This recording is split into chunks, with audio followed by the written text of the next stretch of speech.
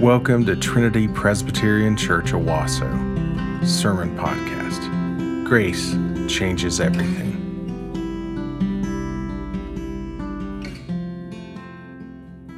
Psalm 5 is an individual lament. It is an early morning psalm. We don't know the context of this psalm in the life of David. We don't have any context. We don't know if it was when he was on the run from Saul or when he was king and he was conquering the Philistines. But what we do know is that this psalm, though ancient, is extremely practical. Why? Because it teaches us about two things that you and I need to learn to do: groan and watch. Groaning and watching. In verse 1, David says, "Consider my groaning." The Psalms invite us to groan. The Hebrew word for groan means to take my inmost thoughts and verbally express them in ways that words defy. To take what I muse upon, to take all the things that you have been thinking about all week, that you know that you've been thinking about and spending extraordinary amounts of time thinking about it, that your spouse may not know, that your roommate may not know, the things that are in the heart of your heart that you have. Maybe it's tension in the world. Maybe it's confusion about some issue. Maybe it's wondering, Lord, where are you? And you groan. And the reason why I'm bringing this out is because Christians are people who groan. We don't repress our emotion, nor do we vent it, but we groan. Jeremiah was known as the weeping prophet, the groaning prophet. And he says in chapter 45, verse 3 in the book of Jeremiah, "You said, 'Woe is me, for the Lord has added sorrow to my pain. I am weary from my groaning, and I find no rest.'" Anybody here groaning? Lamentations 1:2, "They heard my groaning," Jeremiah writes, "yet there is no one to comfort me. All my enemies have heard of my trouble, and they are glad." Jeremiah felt alone. He felt abandoned. He felt siloed. And through his loneliness, he prophesied to Judah groaning. Or Peter recounts in Acts chapter 7 that when Moses was at the burning bush, Peter says, "I have surely seen the affliction of my people," the Lord says, "who are in Egypt, and I have heard their groanings. I have come down to rescue and deliver them." Or in this first century, when Paul was writing in the book of Romans to the Christians in Rome, he says, "Likewise, the Spirit helps us in our weakness. We do not know what to pray for as we ought, but the Spirit himself intercedes with groanings too deep for words." Christians are groaning people. And if you're here in the room and you're not a Christian, you look at Christians and you wonder, why are they so strange? Well, it's because they're groaning. They feel the tension of being accepted in the sight of God because of the finished work of Jesus who sacrificed himself for us. And yet the world is still full of sin, and so are the Christians. Delivered from the penalty of sin, but we're not delivered from its power. And some of you who aren't believers in the room, some of you actually are more sanctified, as the world would define sanctified, than the Christians are. You're kinder. You're more generous than even some Christians. Why? Because the Holy Spirit's at work in them in powerful ways. And maybe, just maybe, the mark of the church is not that it's more holy, but the mark of the church is actually we are more open, humbled, and honest about our need for repentance. And that power, the power of Jesus' righteousness for us, is what allows us to go and serve the world and sacrifice our life for the sake of others. The church is not comprised of more holy people. The church is comprised of adoration and worship of the only one who is truly holy, the Lord Jesus himself. And if you, as a non-believer, look upon the Christians and say, well, I've got my life figured out, well, let me just invite you to check your heart because, oh, brother or sister, you do not. And you also need to groan and find that your groaning can only be met by the finished work of Jesus. We think that the good times are just around the corner often, don't we? That a decade from now or 2 decades from now, our children are going to have lives that are better off than ours are. I'm reading a book right now by Mark Knoll. It's called America's God, and it's the story of the way that America has used the book, the Bible, all the way through her history. And between 1870 and 1910, did you know that we were just a wildly optimistic country, crazy optimistic? And we knew that every year was going to continue to get better, and it did. For 40 years, things just got better and better and better. And we think today that we have just around the corner, things are going to get better. That our children will be better off, that our investments will go up, that our homes will continue to appreciate. Can you say that? For those who lived from 1870 to 1910, they just found this incredibly powerful time to live where things did indeed get better and better and better almost by every standard. But by the 1940s, they had seen the aftermath of World War I and the Great Depression and the Holocaust. And people were starving to death by the thousands in Western Europe. And during that time, in 1940, around the world globally, nobody thought the world was going to get better and better and better. It was the winter of civilization. And decade after decade, they just said, Lord, we groan. And we think that there are some institutions today that we look at and we thought, 5, 10 years ago, never in a million years would those institutions fall. But some have. Listen, the why I'm pressing in on this because we are people who groan. And we are not promised that each new decade is going to get better and better and better. Dare we say every decade coming ahead of us may actually be getting worse. And you say, great, we picked the wrong church, honey. That's not very optimistic. First time I'm here, and this is really motivating, Pastor. Good job. But listen, friends, on one hand, we shouldn't panic. We shouldn't panic because we don't know what the future holds. And on the other hand, we shouldn't stick our heads in the sand and just pretend to numb ourselves that each decade ahead of us is going to get better and better and better. Why? We have to learn the art of groaning as Christians because Christians are, among everything else, we are radically realistic people who are able to look reality in the eye and to say, even as reality may seem confusing or may seem up in the air, we have a God who is sovereign over every bit of reality, who holds the world in the palm of his hand. And we are therefore people who groan as we look to our King. What does this psalm tell us? Listen, this psalm tells us that though we are groaning, verse 3, David shows us the secret to our groaning. O Lord, in the morning you hear my voice. In the morning I prepare a sacrifice for you and I watch. Suburban spirituality says that whenever you groan, you just numb yourself. Let's go shop online. Let's go get involved in another activity.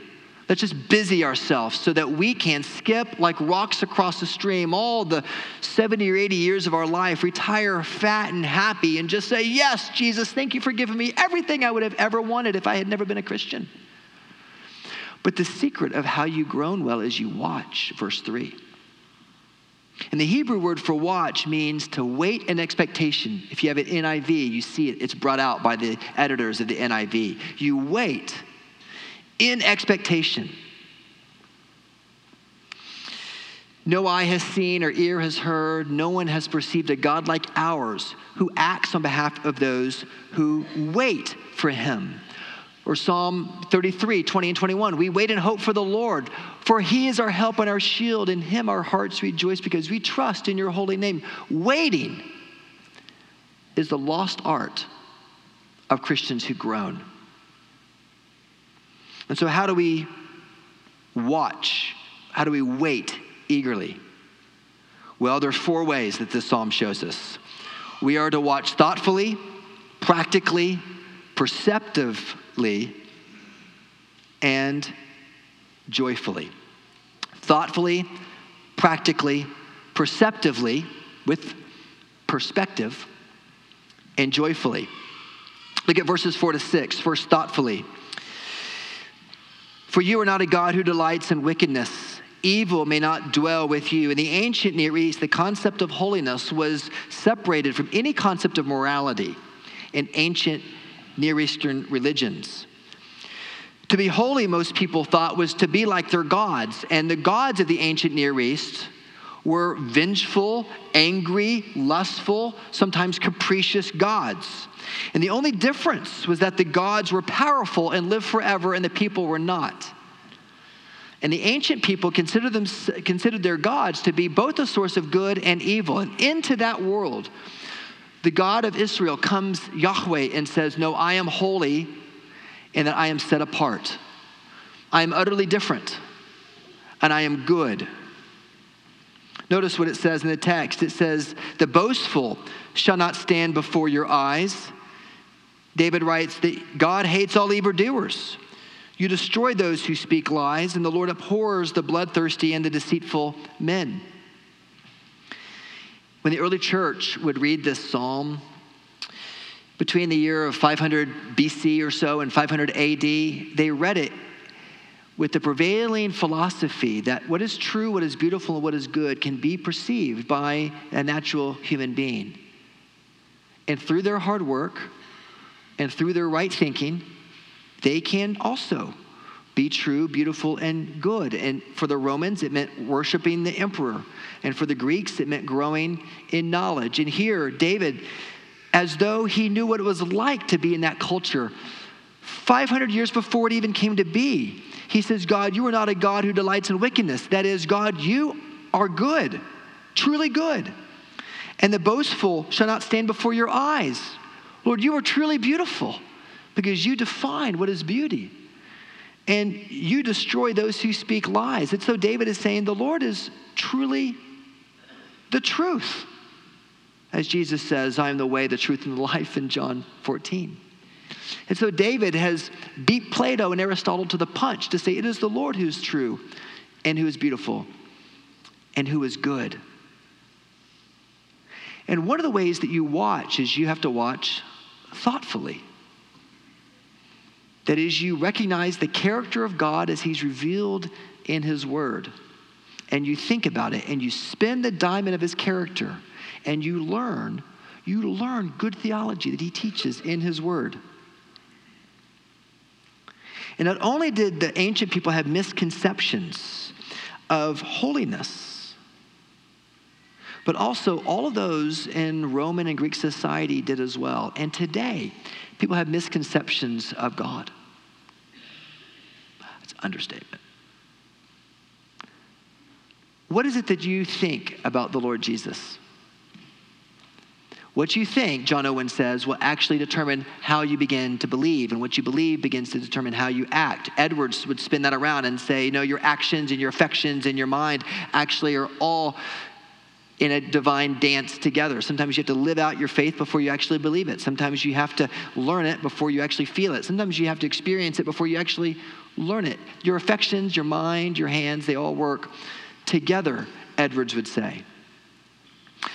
But we know from Romans 12, 1 and 2, that we are to be transformed by the renewal of our mind. And here David in this psalm in verses 4 to 6 says, first, how do I watch? I watch thoughtfully. I meditate on who God is and his character. And second, in verses 7 to 8, he says, you watch not just thoughtfully, but watch practically. What do you do? How do you watch? What does it say in the verse? Lower your eyes to verse 7. What does it say that we do? But I, through the abundance of your loyal love, your chesed, your steadfast love, I will enter your house. David goes to church. He goes to worship. David knows that if I'm going to watch thoughtfully, yes, I need practices, I need behaviors, I need habits that shape my mind.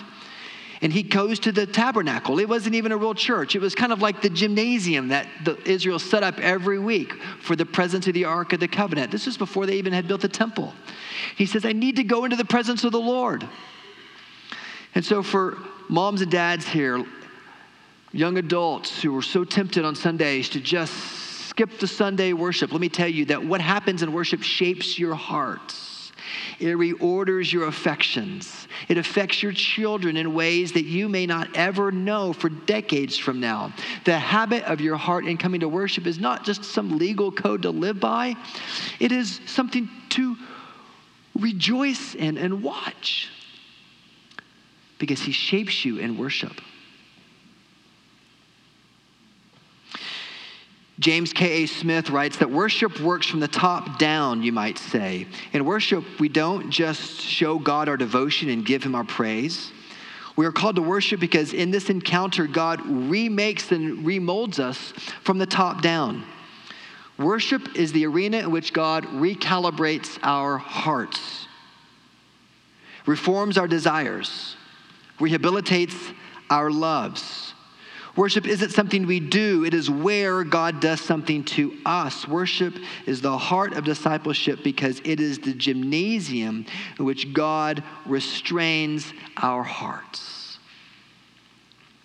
Not only does David come to worship, but also he demonstrates humble obedience. Lead me, O Lord, in your righteousness because of my enemies. Make way your way and make it straight before me. David obeys with his righteousness that is given to him by the God of Israel, not with his own merit. He says, Lord, make me walk in your truth. Comes to worship and humble obedience, covered in the righteousness of Christ. And you can't see the 10,000s of angels that are standing in ovation to clap to say, you've done it. When all your neighbors, many of them, are sitting at the pool right now, you are at worship. Don't ever underestimate the power of that, friends. And keep coming. Keep coming. Those of you who can't make it this week, keep coming. Keep coming. He reorders our loves and he reshapes us as a community as we worship him together. So we are to watch thoughtfully. We are to watch practically. Third, we are to watch perspectively. Perspectively. Now, David can see the crowd for who they are and for what they believe. He is perceptive, and he, with perspective, sees them. Look at verses 9 and 10. Notice that David now turns to the third person and says, there is no truth in their mouth. He has thought, he has practiced, and now notice how he's able to assess those who are around him. He looks at the world and says, there's no truth in their mouth. Their inmost self, their groans, that leads them only to destruction. Their throat is an open grave. They flatter with their tongue. David can rightly perceive the world as it is. And one of the great arts of Christians is that we're able to be in the world but not of it. Just as we learned this morning, if you were in AM discipleship with us at 9 a.m. What does it mean to be in the world but not of it? You're able to be in the world but to have some perspective.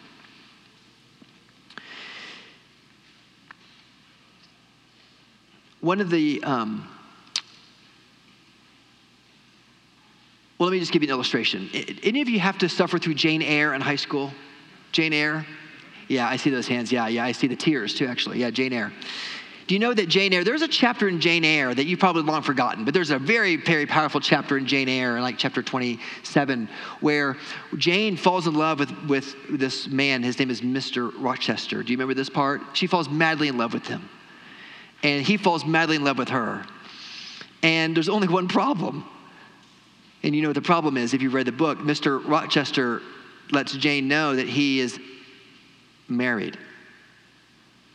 But his wife is ill, and she is essentially an invalid and lives upstairs in his home, and he has to care for her day in and day out. And there's a part in Jane Eyre where Charlotte Bronte writes, Jane says, I was experiencing an ordeal. A hand of fiery iron grasped my vitals, and it was a terrible moment full of struggle, blackness, and burning. Not a human being that ever lived could wish to be loved better than I was loved. And him who thus loved me, I absolutely worshiped, and I must renounce love and idol. One drear word comprised my intolerant duty: depart. Jane, you must understand, Rochester says, that I want you. Just this promise, be mine and I will be yours. Mr. Rochester, I will not be yours, Jane says, and there was a long, pregnant silence. Jane, he commenced with a gentleness that broke down her grief and turned her stone cold with ominous terror. For this still voice was the pant of a lion rising. Jane, do you mean to go away into the world and to let me go another? I do, said Jane. Jane, bending toward and embracing her, do you mean it now? I do. And now, softly kissing her forehead and cheek, I do. Oh, Jane, this is bitter. This is wicked. It would not be wicked to love me. It would to obey you. And wild-eyed, Mr. Rochester said, one instant, Jane, give me one glance to my horrible life when you are gone. All happiness will be torn away without you, Jane. Can you hear it beckoning? What shall I do, Jane? Where am I going to turn for a companion and for some hope? Well, do as I do, Jane says. Trust in God and yourself. Believe in heaven. Hope to meet again there. Then you will not yield? No, I will not. Then you will condemn me to live wretched and I will die accursed? His voice rose.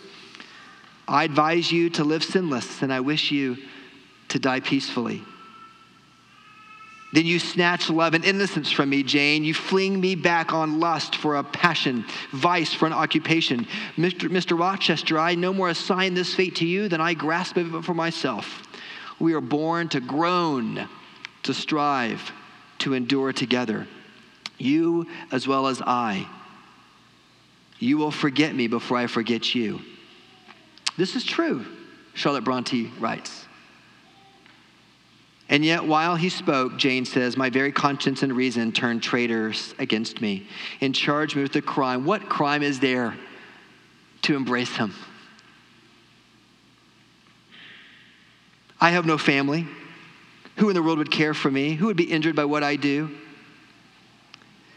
But Jane says, as I have always believed, Mr. Rochester, and I believe now, it is because I am now insane with love, but when I am not mad and I am in my right mind, I know that preconceived opinions and foregone determinations of the moment, though they be all I have, I stand by the principle, and here I plant my foot. And she turns away from love. And how many men who struggle with sexual addiction find themselves in Jane's shoes resisting it? How many women tempted to enjoy something beyond the bounds of God's desire find their innermost conscience turning? And what the Psalms provide you in Psalm chapter 5 is they provide you some perspective. You're able to look and you're able to say, Lord, help me to see where the truth is, that there's no truth in their mouth.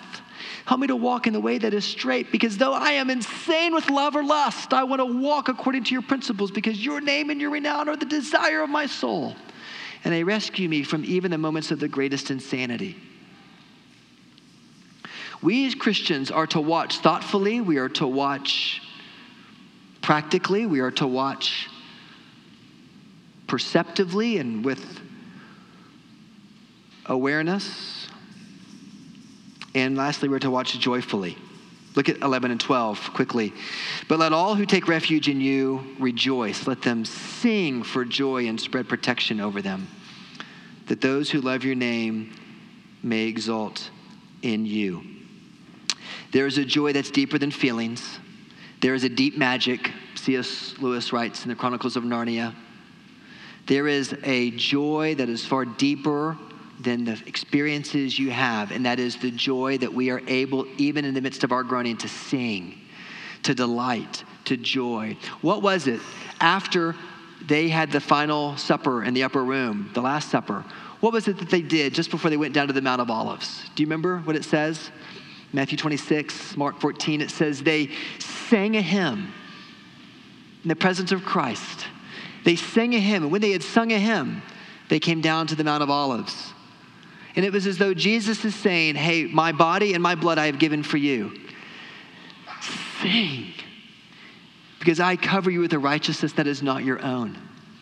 And I give you a joy that is deeper than your feelings.